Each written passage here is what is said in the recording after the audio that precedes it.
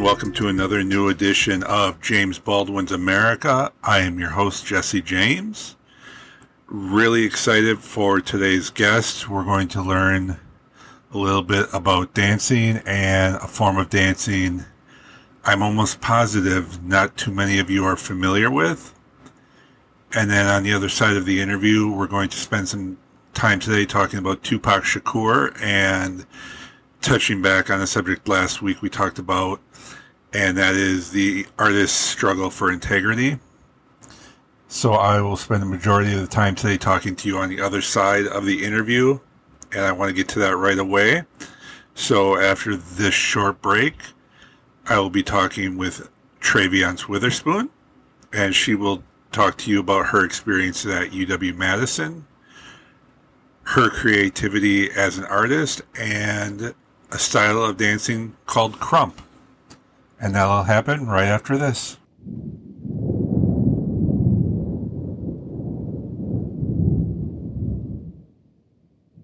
Traviance, thank you so much for joining me today. I really appreciate it. First question I always ask everybody on the podcast is, what is your favorite work done by Baldwin? Ooh, that's a good question.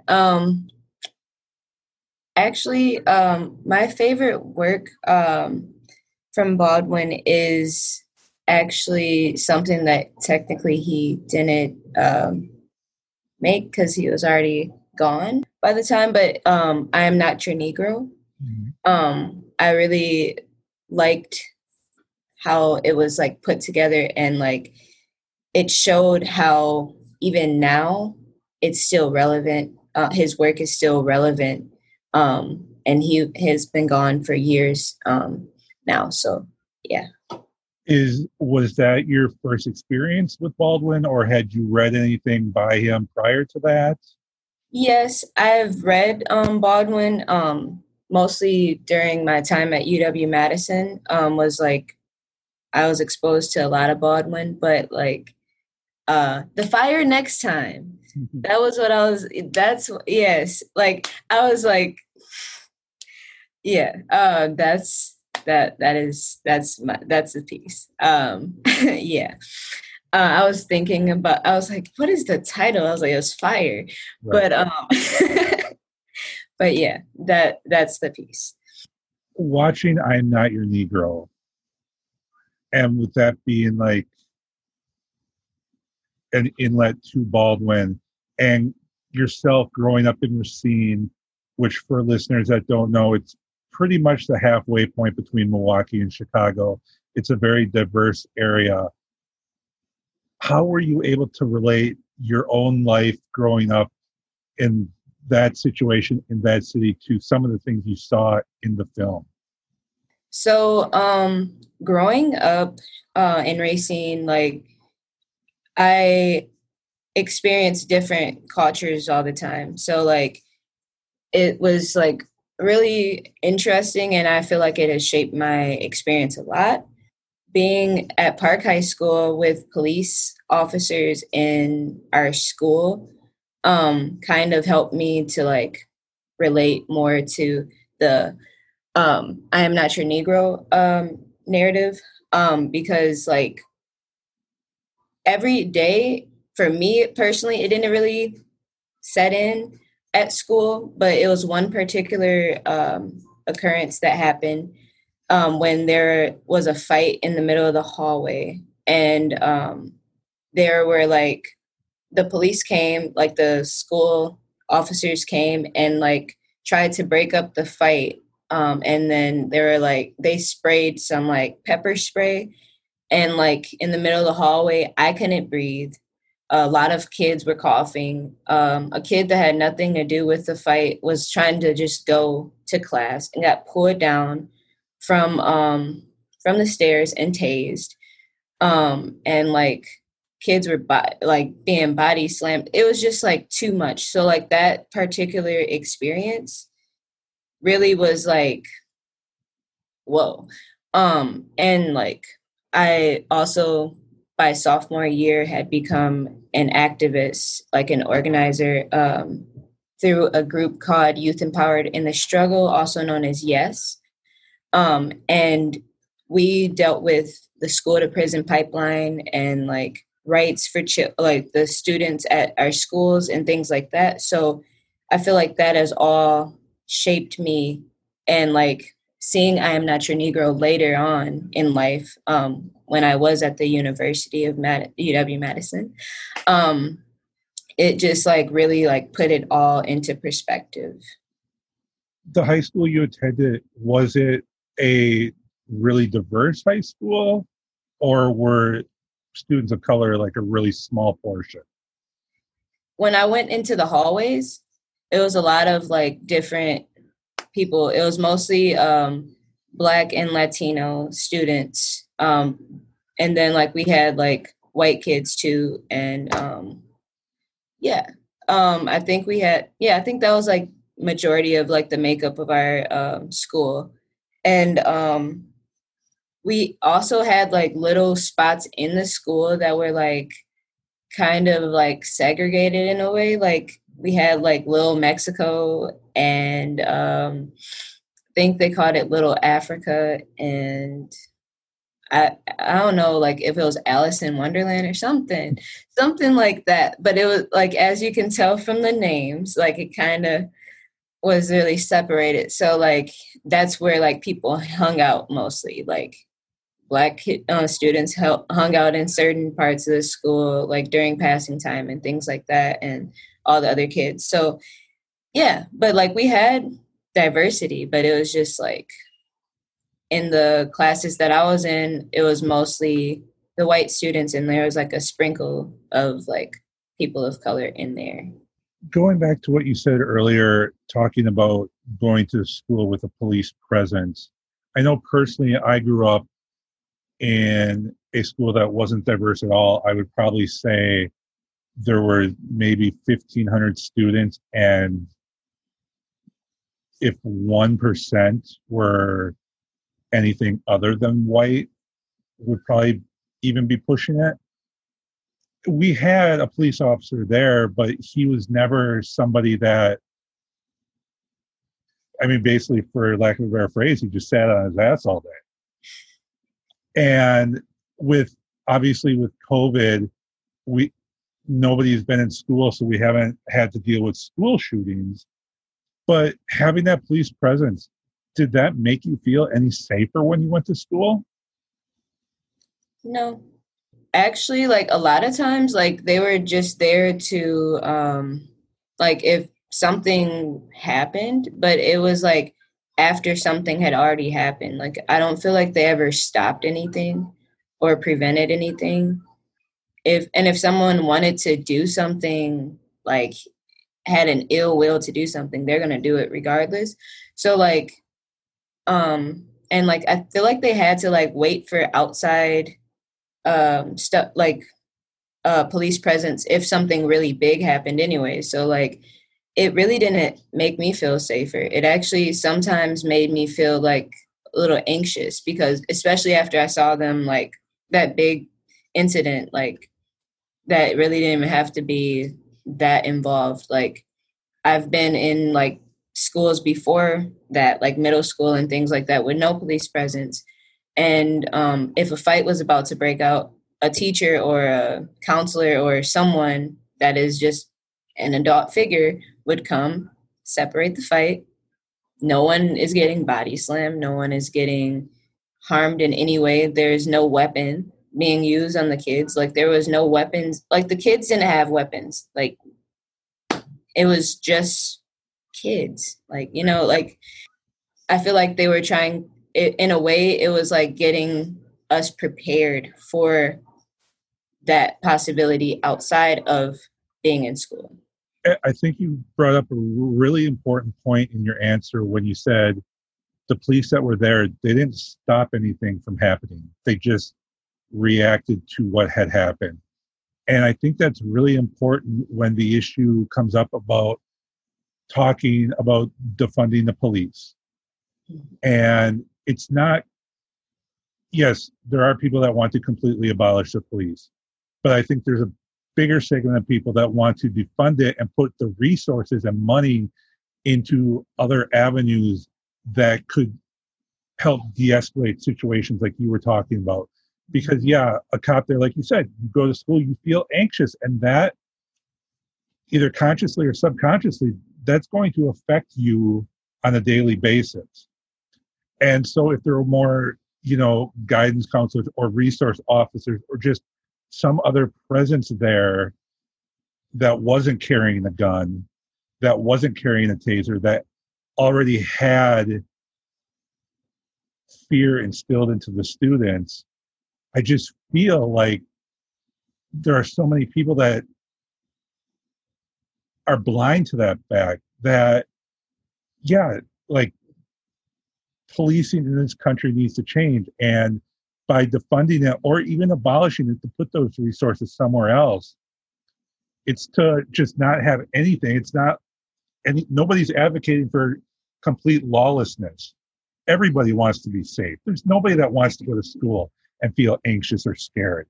But it's the way that it can be handled, and hiring people that have the experience and the knowledge to handle any number of situations that don't involve meeting violence with violence or even bringing violence into a situation that wasn't violence. So I just wanted to highlight that because I think, like I said, it's something that people overlook. And I want to transition now away from high school, and go to your time when you were a student at UW-Madison.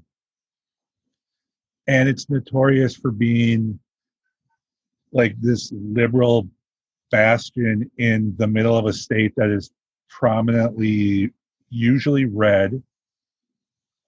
And so it's thought that anybody can go there and anybody can feel safe and welcomed.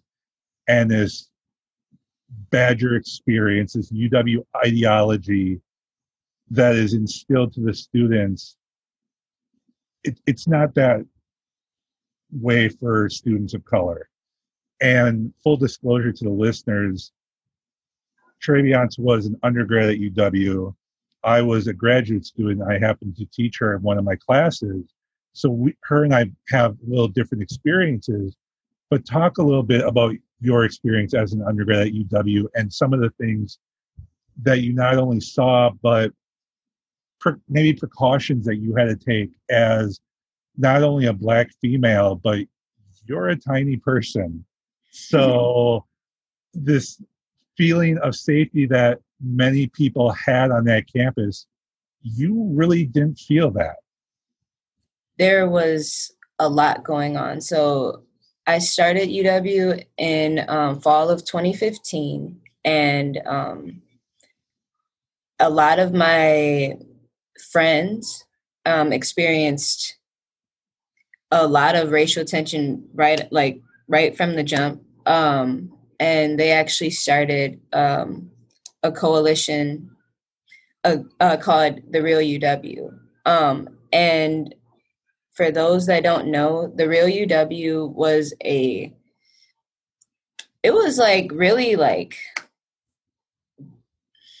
really dope that they were able to use their experiences and really bring power give power to themselves. But a lot of backlash came from that, as all social movements bring. And it was one of the biggest things that caused that issue was the symbol. It was Bucky with a Ku Klux Klan garb or whatever, and then and a torch and stuff. So they had Bucky dressed as a KKK member, and people were leaving death threats saying, "You mess with Bucky, you mess with us." And Bucky is a mascot. We're there's things that are happening. If people took the time to literally actually look into what is this about? UW-Madison had a club. KKK was a club at UW-Madison back in the day. So it's that's the real it's deeper. than the surface. And that's something that people didn't like really care for. They didn't care about that. They just like, oh my gosh, our precious Bucky. Like, I'm a Badger, so like, yeah, Bucky, let's go. Like, let's go Badgers. But if the students that are going there are still feeling the effects of there being a KKK club back in the day, that's an issue. Like, at that time, it was 2015, but like, I'm still a student at UW-Madison, and like, I've taken time away, like, because I still feel some of those effects. Like, yeah. But anyway, so like, there's a lot of things that I had been taught by older students, like, don't go to Langdon especially by yourself, but just try to avoid that area as much as possible. And like, just little things like that. And being a woman, just being a woman in general, like, you have to like be hyper aware all the time. And I don't know, it's just like little things. So it's like, you have to find your like spaces that you feel comfortable in, like, being. And yeah, and you can't have like pepper spray or anything on campus. So like, if you're off campus, yeah, you can have it, but like, if you're on campus and like you're about to get attacked or something, hopefully you can fight, I guess, because you can't have anything really to protect yourself. And if you do have that with you, you could be in trouble. So, yeah. You touched on it a little bit already, but I was wondering if you could talk more about the community that's built by the students of color at UW, because it was something that I was completely unaware of when I got to the campus. But then having Black students in my classes and talking to them, getting to know them, I would have a student that was like a chemical engineer major, but knew all the athletes, or somebody that was an athlete but knew all the Black English majors. So, and it just surprised me because there's like 40,000 students on that campus, but it seemed like every Black student, whether they were undergrad or graduate, at least at some point had come in contact with every other Black student, and like, y'all had each other's back. And it was just, I had spent a lot of time in Milwaukee in my 20s and 30s. And when I went to UW Milwaukee, there was a large percentage of Black students there, but it wasn't nearly the same sense of community among students of color there like it was at UW-Madison. So could you talk a little bit more about that? Yes. So I feel like a big reason that the communities of color at UW-Madison, but like especially like the Black students, was so like tight knit. Partially because like programs like People Program, which I came through, and First Wave and Power Naps, and like some other programs I might have forgot to mention, but like those programs help to like bring people together. Like there's even a SOAR, like the orientation and all that stuff for UW-Madison. Like they have basically one for like students of color. Yeah, literally multicultural SOAR. So like, yeah, so those type of things like are ways that the university in a way like tries to build groups to help with the transition into UW. But for the students ourselves, like we find and build those certain communities outside of that ourselves. Like there's a Black Student Union, there's the Black Cultural Center that was created, and that was actually a great place for us, like, because it's there and it's like an actual building that we can go to, and it has resources. There's like safe space to study. There's like, that's a networking hub in itself. So yeah. And then like the different Greek organizations and all the other stuff that is there. All right, let's talk about the class that we had together a little bit. It was an art class, and it was, as far as I remember, it was pretty big, probably close to 100 students. And it was pretty racially diverse. But I know as a TA, I always had to spend at least the first couple of weeks of the semester showing the Black students that I was teaching that, for lack of a better phrase, that I knew my shit. That I was authentic, that I knew the history, I knew the struggle, I empathized, I was an ally, an accomplice. And that's not something that white students ever, I don't think, even think about. That you, as a Black female sitting in the classroom, having somebody white that looks like me teaching you about your own history or your own culture. So do you remember like maybe any initial thoughts that you might have had when you saw somebody looking like me trying to teach you about Black art and Black culture?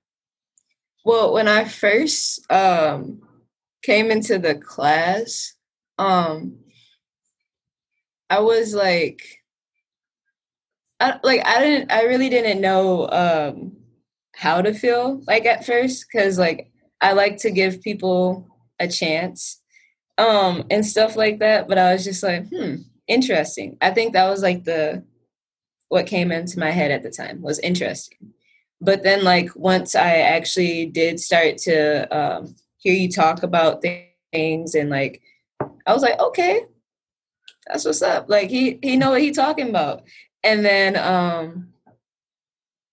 also like then I started to think like that's really like dope that like he took the time to actually literally educate himself, and this is like what his focus is on his like educational journey and things like that. So like I thought it was dope after the initial like let's see how this goes, Right. you know. And so, yeah. Like I said, that's something every semester it was brand new, and it didn't matter if I was teaching history or music or art and culture or whatever. Like I knew going in that I wouldn't be able to BS the students of color. So I needed to be on top of my game, and I knew I needed to be authentic, because you can know the facts and that's all fine and good. But if you don't care about the people that you're teaching, it doesn't matter. And you would just eventually tune me out. Let's talk about some of the things that you started to pick up at UW and you're currently doing now. I know dance is something that's very important to you, specifically krump dancing. Mm-hmm. And I would venture to say that probably 99% of my listeners have no idea what krump dancing is. So could you at least start off, explain what krump dancing is and how you got involved with it?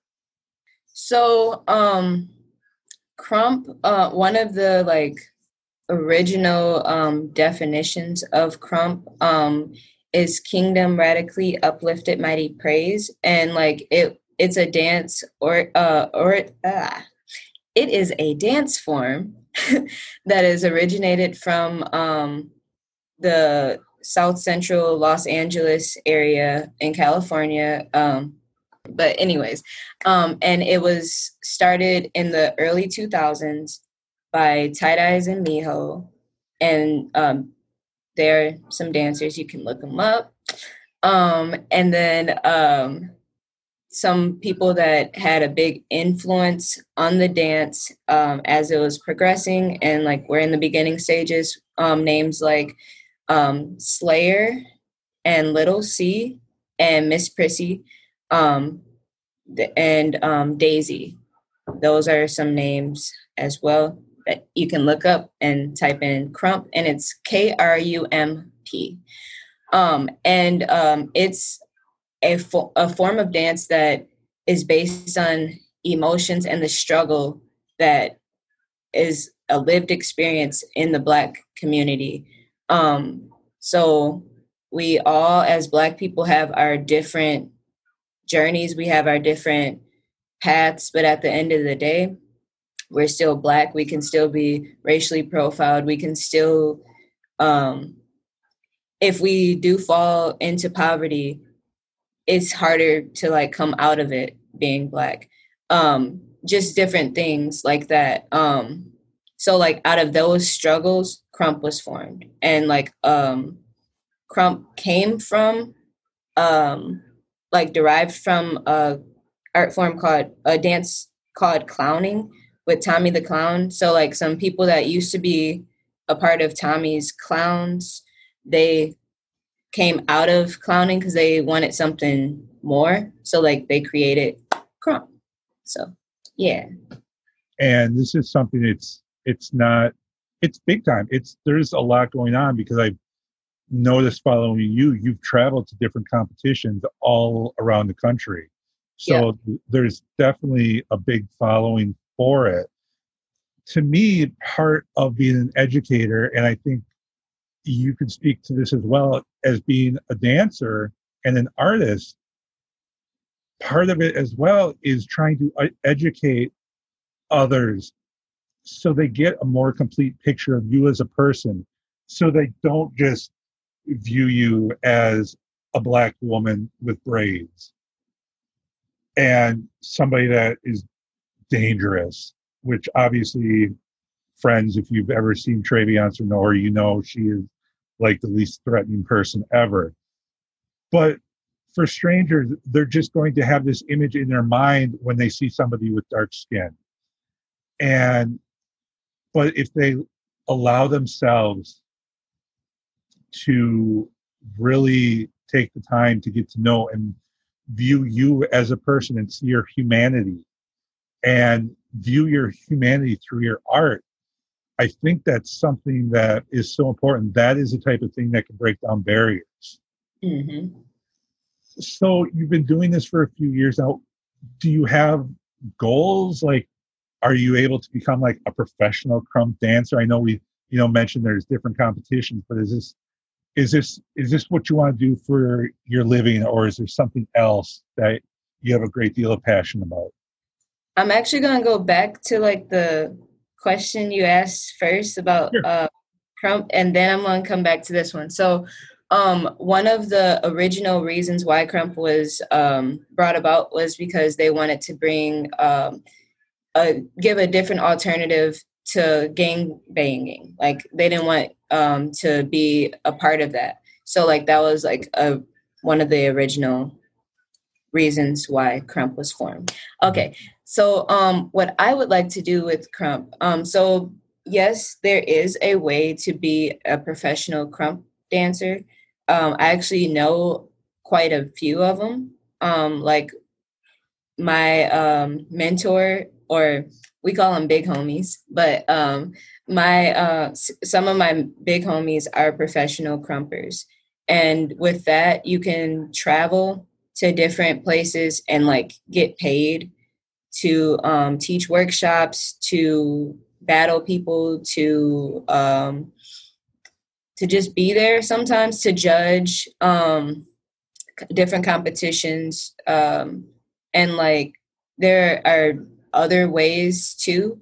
Like some people are starting to be like professors at colleges. Like there are some colleges that have Krump classes. And so I know some Krump professors. So that's like kind of cool. Not more than kind of cool, but that's cool. And then like there are other people that have different passions, like film and things like that, and they incorporate Krump and film together. And yeah, So there are like different ways that you can be involved in Crump as a professional. My goal for Crump is to like, for one, I want to like help the women's movement in Crump. Like there's one Crump movement, like, and then like, but like in any male dominated field, there's like always a wave of women, like for a movement for women. So like currently there's a strong female presence. We're still small, but we growing, and it's like international. Like Crump is international now, so it's like it's Crumpers in Russia, like, and they good, like they crazy. But yeah, so anyway, so like for me personally, I would like to take Crump to my dance therapy field. So like I'm not a dance therapist yet, but in the future I will be. And I'm currently finishing up my certificate of dance movement therapy at UW.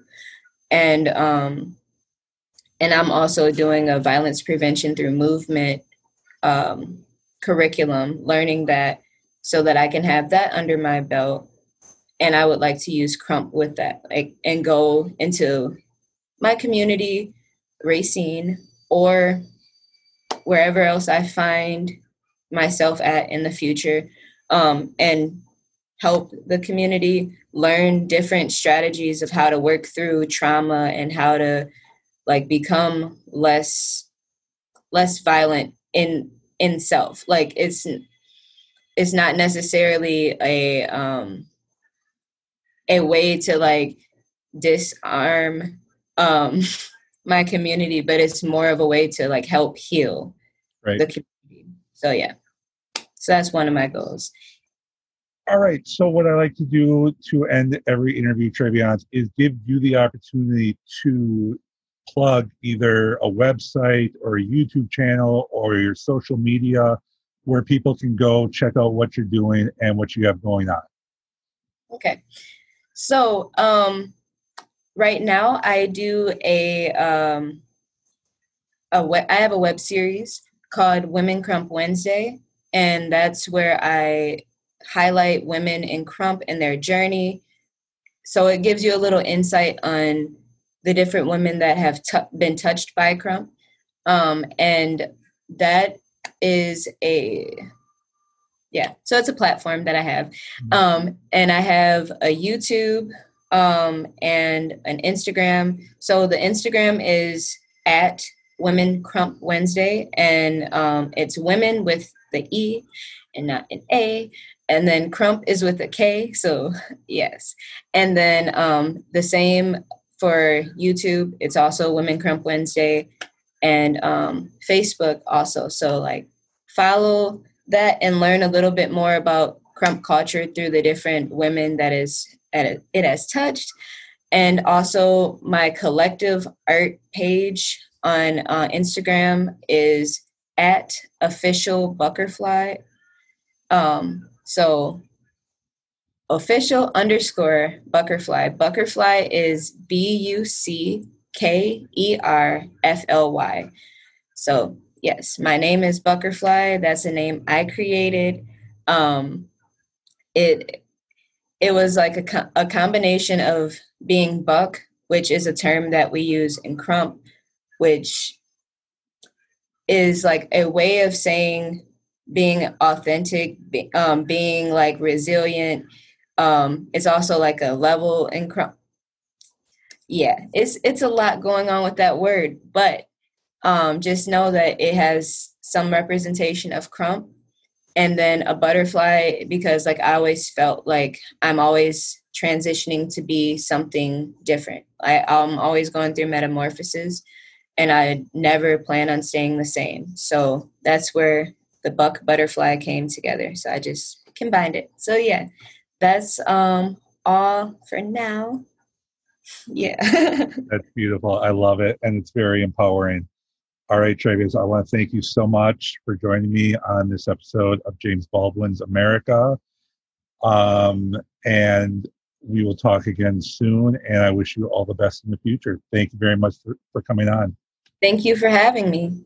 Bye-bye. Goodbye.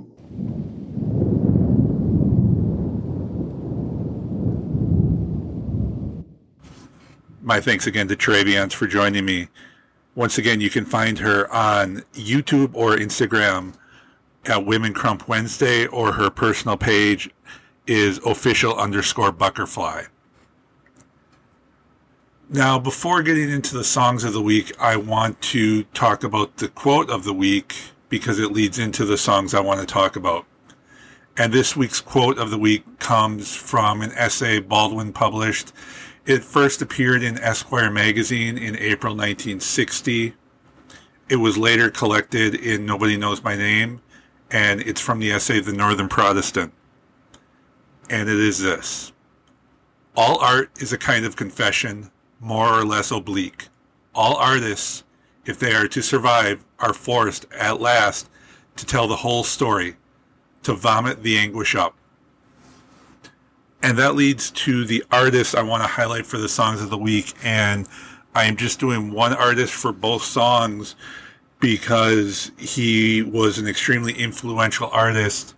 And at the time of recording this on Sunday, September 13th, it's the 24th anniversary of his death. And of course, I'm talking about Tupac Shakur.